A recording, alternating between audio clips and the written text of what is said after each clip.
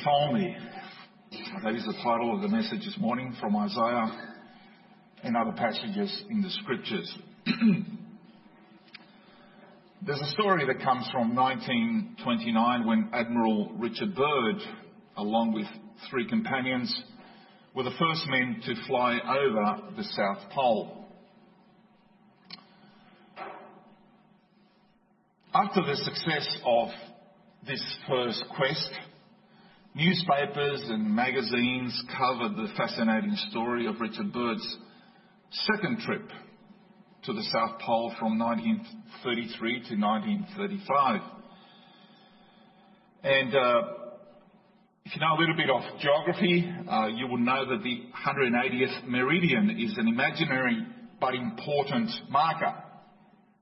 It is otherwise known as the International Dateline. It runs from the North Pole to the South Pole, or from the South Pole to the North Pole, depending on which way you face. And it is east of New Zealand. So when a traveller crosses it, he either adds a day or subtracts a day, depending on the direction in which he is travelling, whether he's travelling east or west. I did this when I went to South America not all that long ago, and then I did it again when I came back. When I went there, I arrived on the same day, and when I came back, I lost a day. That's how it works. Now, when Admiral Byrd spoke of his experience of flying southward to the pole, he said that all the time, and this is what he says, all the time we continued flying as closely as possible along the 180th meridian. Even without wind, it is obvious that no navigator, he said, can fly exactly along a mathematical straight line. Consequently, we were zigzagging constantly from today into tomorrow and back again into yesterday. So today being the first day of the year, we have just crossed into another historical time zone. Our minds are crowded, I suppose, from the recollections from the past year and the past years. Some are happy and some more sobering. We've made some good decisions and perhaps some not so good ones. Some of the things have been our own doing, while others have happened to us and we simply had no choice but to adjust and react to them because there was nothing we could do about it. Every now and then, in our quieter moments of reflection, we reflect upon our reactions to life's circumstances and decisions that we have made, and some of the things that we have missed out on. And the thought that occupies our minds is, if only I knew then what I know now. If only I'd done this or that. In fact, it is a pretty common thought. And we can collect a few of these if-onlys over a lifetime. If only I had left earlier, I would not have had that accident. If only I lived in some other place. If only I were more beautiful. If only he had not died so young. If only people were friendlier to me. If only I had more money. If only I were younger. If only I were older. If only I had a different kind of job. If only people really knew my abilities. If only, and it goes on and on, doesn't it? It's interesting that very few people think, if only I had given more money away. Or if only I was less proud and had forgiven more people. Or another rare one is, if only I had helped others more while I had the chance. If only I had prayed more. If only I had read the Bible more. If only I had spent more time in church and actually appreciated the fellowship I had with more brothers and sisters. If only I had been more regular to church. If only I had appreciated the people that actually loved me and cared for me and prayed for me. It goes on, doesn't it? But some of these things we're going to talk about today, we're going to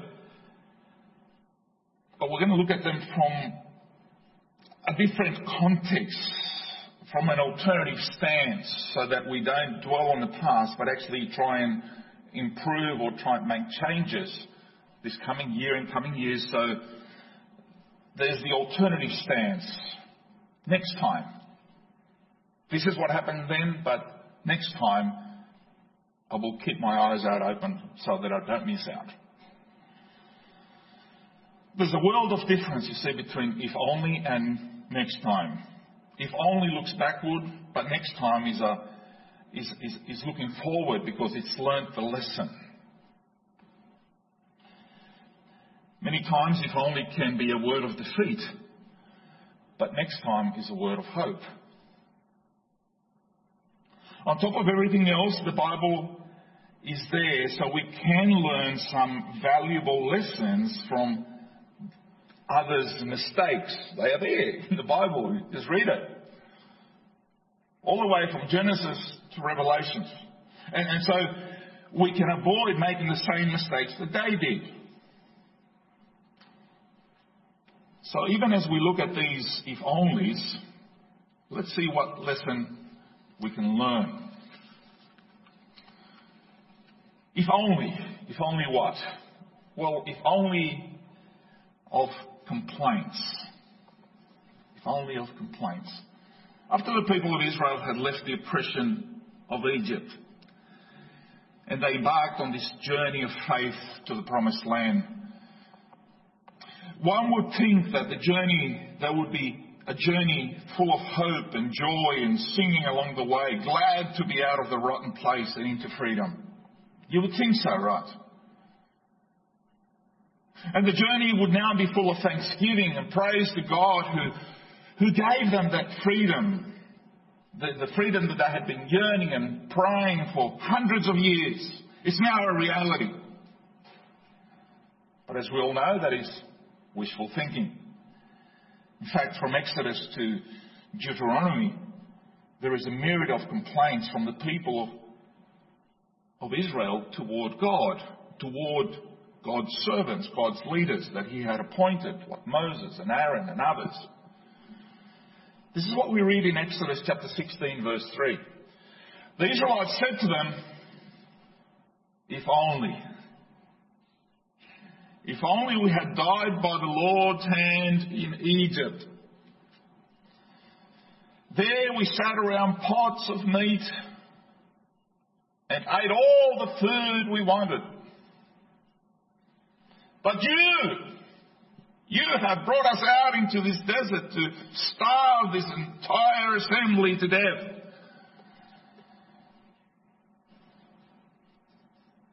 Finally, right? Of complaints. Funny how just a few bumps on the road can change your perspective very quickly, doesn't it? So much so that they had forgotten the whips of the Egyptians on their back and were actually now exaggerating the amount of food that they had to eat. At the root of all of these complaints is an ungrateful, rebellious heart.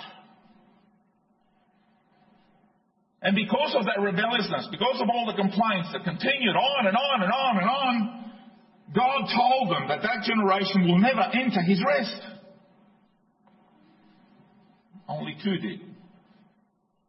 Joshua and Caleb, but the rest of them, they died in the desert because of the complaints. This is a very common trap that we can fall into very easily. Very, very easily. Just remember that at a heart that in the heart that is constantly complaining to God, to others, you will find a heart that is very seldom thankful heart. Very rare. On the one hand to be complaining, on the other hand to be thankful. And I think we need to watch out about the times that we continue to complain and whinge and complain, because at the root of it is an unthankful heart. Please be careful. This is an exhortation from God's word. So here is the challenge. Next time you feel like complaining, try to be thankful to God instead. Be thankful for all his blessings in the past, in the present, and for his future blessings. Try that instead. Next, if only. If only of missed opportunities. Many of us like to dwell on the missed opportunities that we have had. You probably know what I'm talking about. Those things that have come across our way and we simply did not grab them or hold on to them when we had the chance. It's interesting that God also has his if onlys. You might be surprised to hear that he might also get a bit melancholic in thinking about the past. But interestingly, only in the context of his desire for faithfulness in his people. And this is what he said to the people of Israel, God expressing the longing of his heart. This is what he said in Isaiah 48:18. If only you had paid attention to my commands, your peace would have been like a river, your righteousness like the waves of the sea.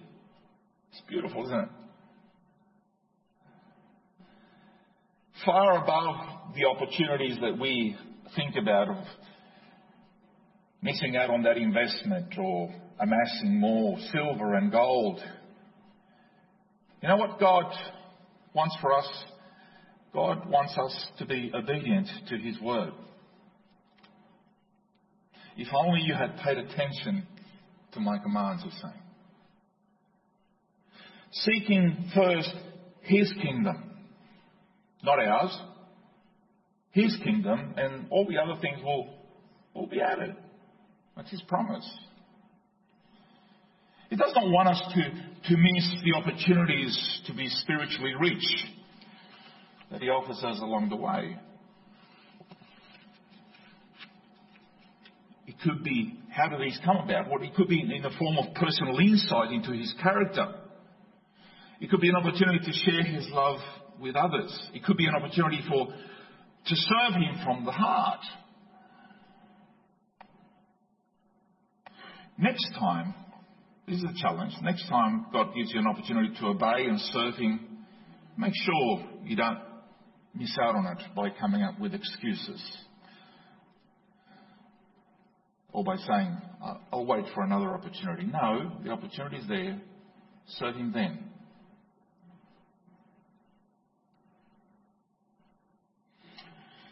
What is another if only? The if only of limited faith. The if only of limited faith. This is a popular melody that I suppose many of us struggle with.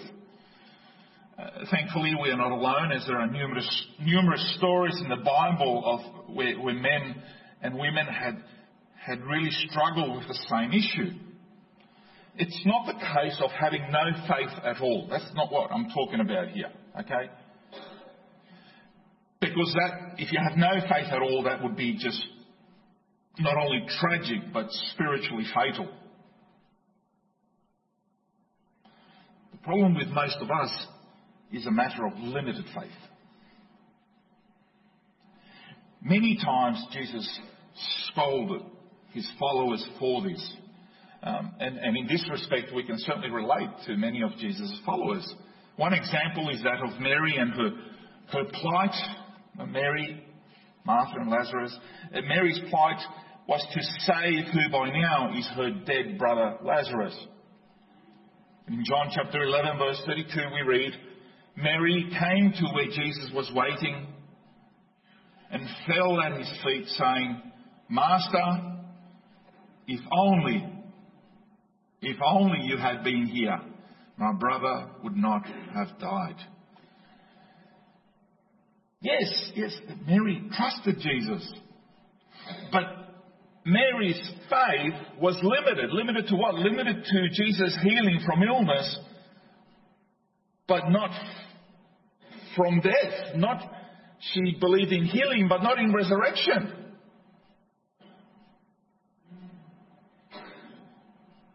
Soon enough, she would discover that Jesus is not limited by his power and ability, that he is the resurrection and the life.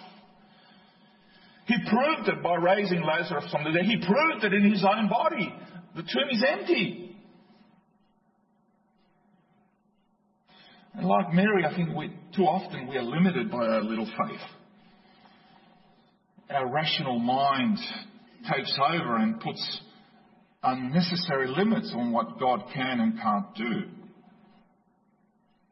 We need to be reminded time and time again that nothing, absolutely nothing, is impossible for our God. It's good to be reminded of that. This is the challenge. Next time there is a call to trust in God with greater faith, I pray that we might actually trust him just a little bit more. To turn that limited faith into limitless faith, because God is pleased when we trust him, no matter what, and believe in him. What's another if only? The if only of limited hope.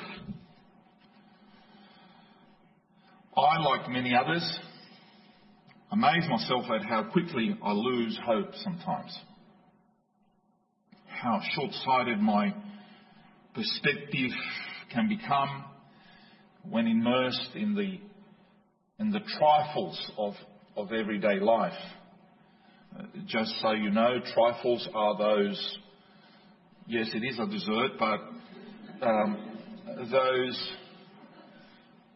those things in life that are of limited value, when you put them next to some of the more important stuff, it really isn't all that important, really. But somehow they tend to occupy our days and weeks and years. We get lost in the trifle. As a result, we get discouraged and lose hope. And the Bible, in fact, challenges us. It addresses this problem in so many passages. The one that sticks out for me, and I often mention, is spoken by the Apostle Paul when writing to the Corinthians, and he tells them in 1 Corinthians chapter 15, verse 19, if only for this life we have hope in Christ, we are to be pitied more than all men. Wow. That hurts, doesn't it? At a time when wealth, success, prosperity, popularity seems to be the order of the day, the Apostle Paul actually feels sorry for us if that is all that we are on about. As the children of God, as children of our Father who is the creator of the universe. If this is what our life is really all about, if this life is all there is, then we can indeed live like the pagans and run after the things that they run after. If all of our desires and successes are measured by our titles and our wallets and our accolades, then indeed we are to be pitied more than all men. Well, how do you understand that? Why are we to be pitied more than everybody else? Well, let me put it as simply as I can. Because we know the truth and they don't. Our eyes have been enlightened by God's word. we will actually have to give account for the light that we have received. God's revelation through His Word, His indwelling Holy Spirit in us. If we don't take hold of that, we no longer, our eyes are no longer have the scales that blind us to the reality. It's not because I haven't preached enough on it, or you haven't read the Bible enough about it, or been challenged from enough passages in the Scriptures. No, that's not the problem. It's because you've settled for, we have settled for this life.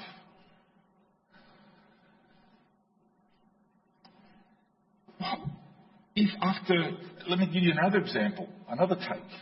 If after a season of grief, deep grief, because you've lost a loved one,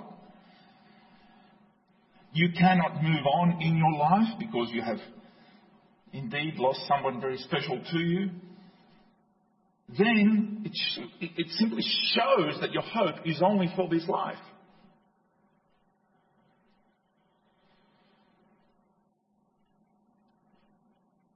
But thanks be to God that that's not where the story ends.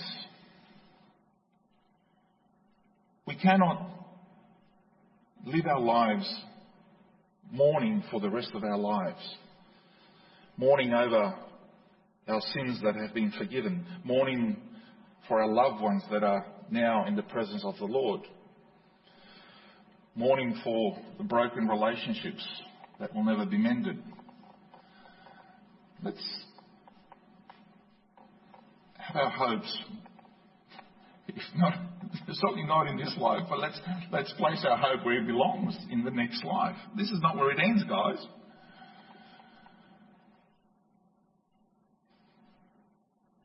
Next time you are discouraged and feel yourself giving into despair, make sure you turn to God in hope, from hopeless to hopeful.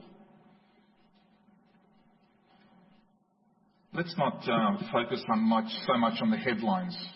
And you see the headlines in the media and others. Their job is to drag your hope down. It's all gloom and doom. Everything. Yes, we're all going to die, guys. I know, big surprise there. Okay? We're all going to be cremated or buried. Okay? Sorry to shatter your life with reality, right? Unless the Lord comes back, that's what's waiting for us. But if that is all your hope, all the hope that you have for this life, then you're dead already. You are already spiritually dead.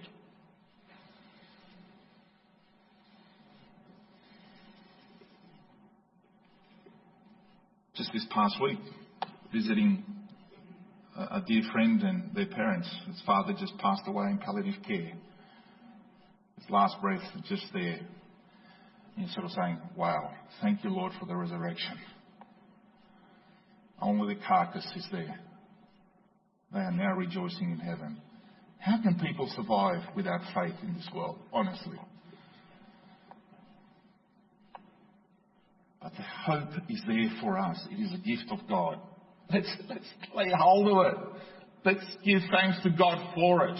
Let's celebrate it when we sing, when we read the scripture and say, thank you, Lord, you have opened my eyes to the truth. Let's not be the ones who the Apostle Paul pities. If only for this life we have hope in Christ, we are to be pitied more than all men. That is sad. That is sad. So let's go to the new beginnings.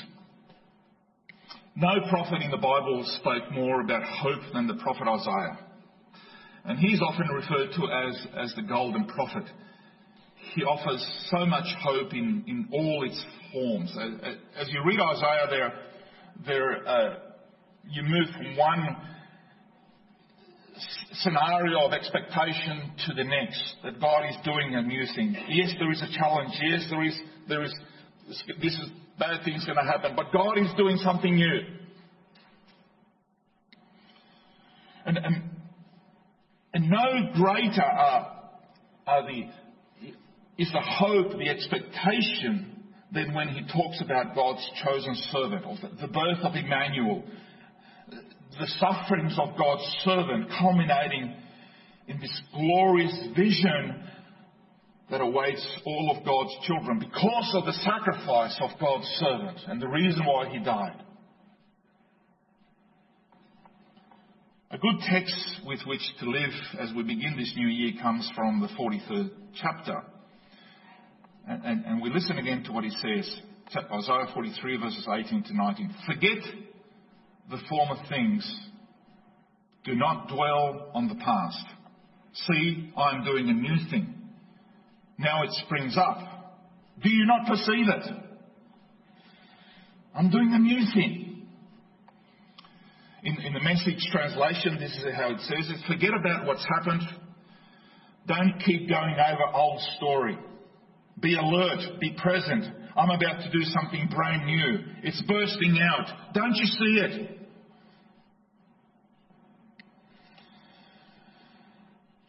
It's interesting that throughout the Bible, God's people are often told, they are challenged to remember. And yet, here the message is clear. Forget the former things. Do not dwell in the past, which seems like a contradiction to remember. Clearly, the challenge here is to forget about the sins and mistakes of the past. Later on, Jesus would come and he would tackle the very old traditions to which the Pharisees and people like them were keeping. They were drowning what God was doing in the present because of their attachment, their slavery to the traditions. In Jesus Christ, God was doing something new. And God's people needed to be alert to what he was doing, to the opportunities that spring forth.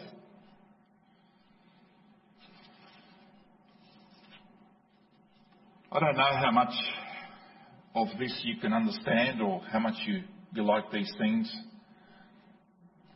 And I don't care whether you're young or whether you're old. You have to like new beginnings. If you don't like new beginnings, you're going to struggle when you get promoted to heaven. You're going to start complaining and saying, oh, this is disappointing.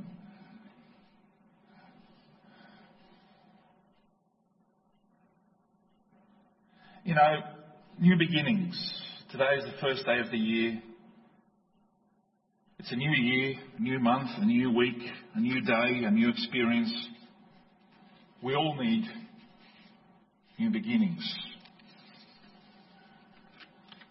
I'm certainly glad for the change, for the chance to start again. I don't know how many years I have left on earth. But each day, as you get older, each day is an opportunity to say, thank you, Lord, I'm still breathing. I'm still here. Come on, give me strength for another day. And God gives us a chance to start again. And the Apostle Paul gives us specific directions for living in each day. In Philippians he said, but one thing I do, forgetting what is behind and straining toward what is ahead. Forget what is behind and you strain on that tiptoe.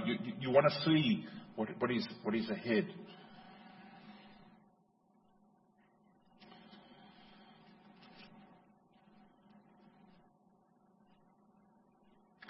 If you are not, this is what I said last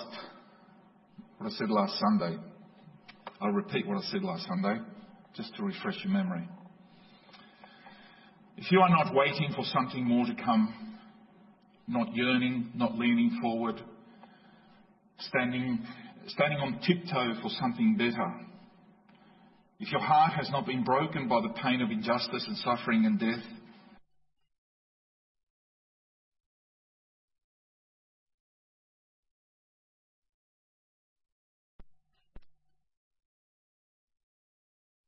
better, or you have settled down too comfortably with the present arrangements, that heaven holds nothing better for you.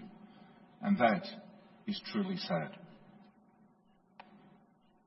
The future belongs to those who wait, for those who know we are meant for something better. If you are indeed straining forward to what is ahead, this new year gives us the opportunity to make a fresh start, to forget the things that may have been holding us back in the past. With God's help, we can turn from the wishful thinking, from the if only, of complaints, of missed opportunities and limited faith and limited hope, and turn that into next time of faithfulness, next time of greater faith, of greater hope, of greater trust in what God is doing. Because God is moving forward.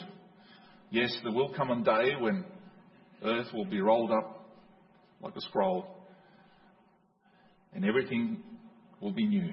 But until that day, let's keep praying, let's keep praising, let's keep encouraging one another for greater things that God has in store for us. Amen.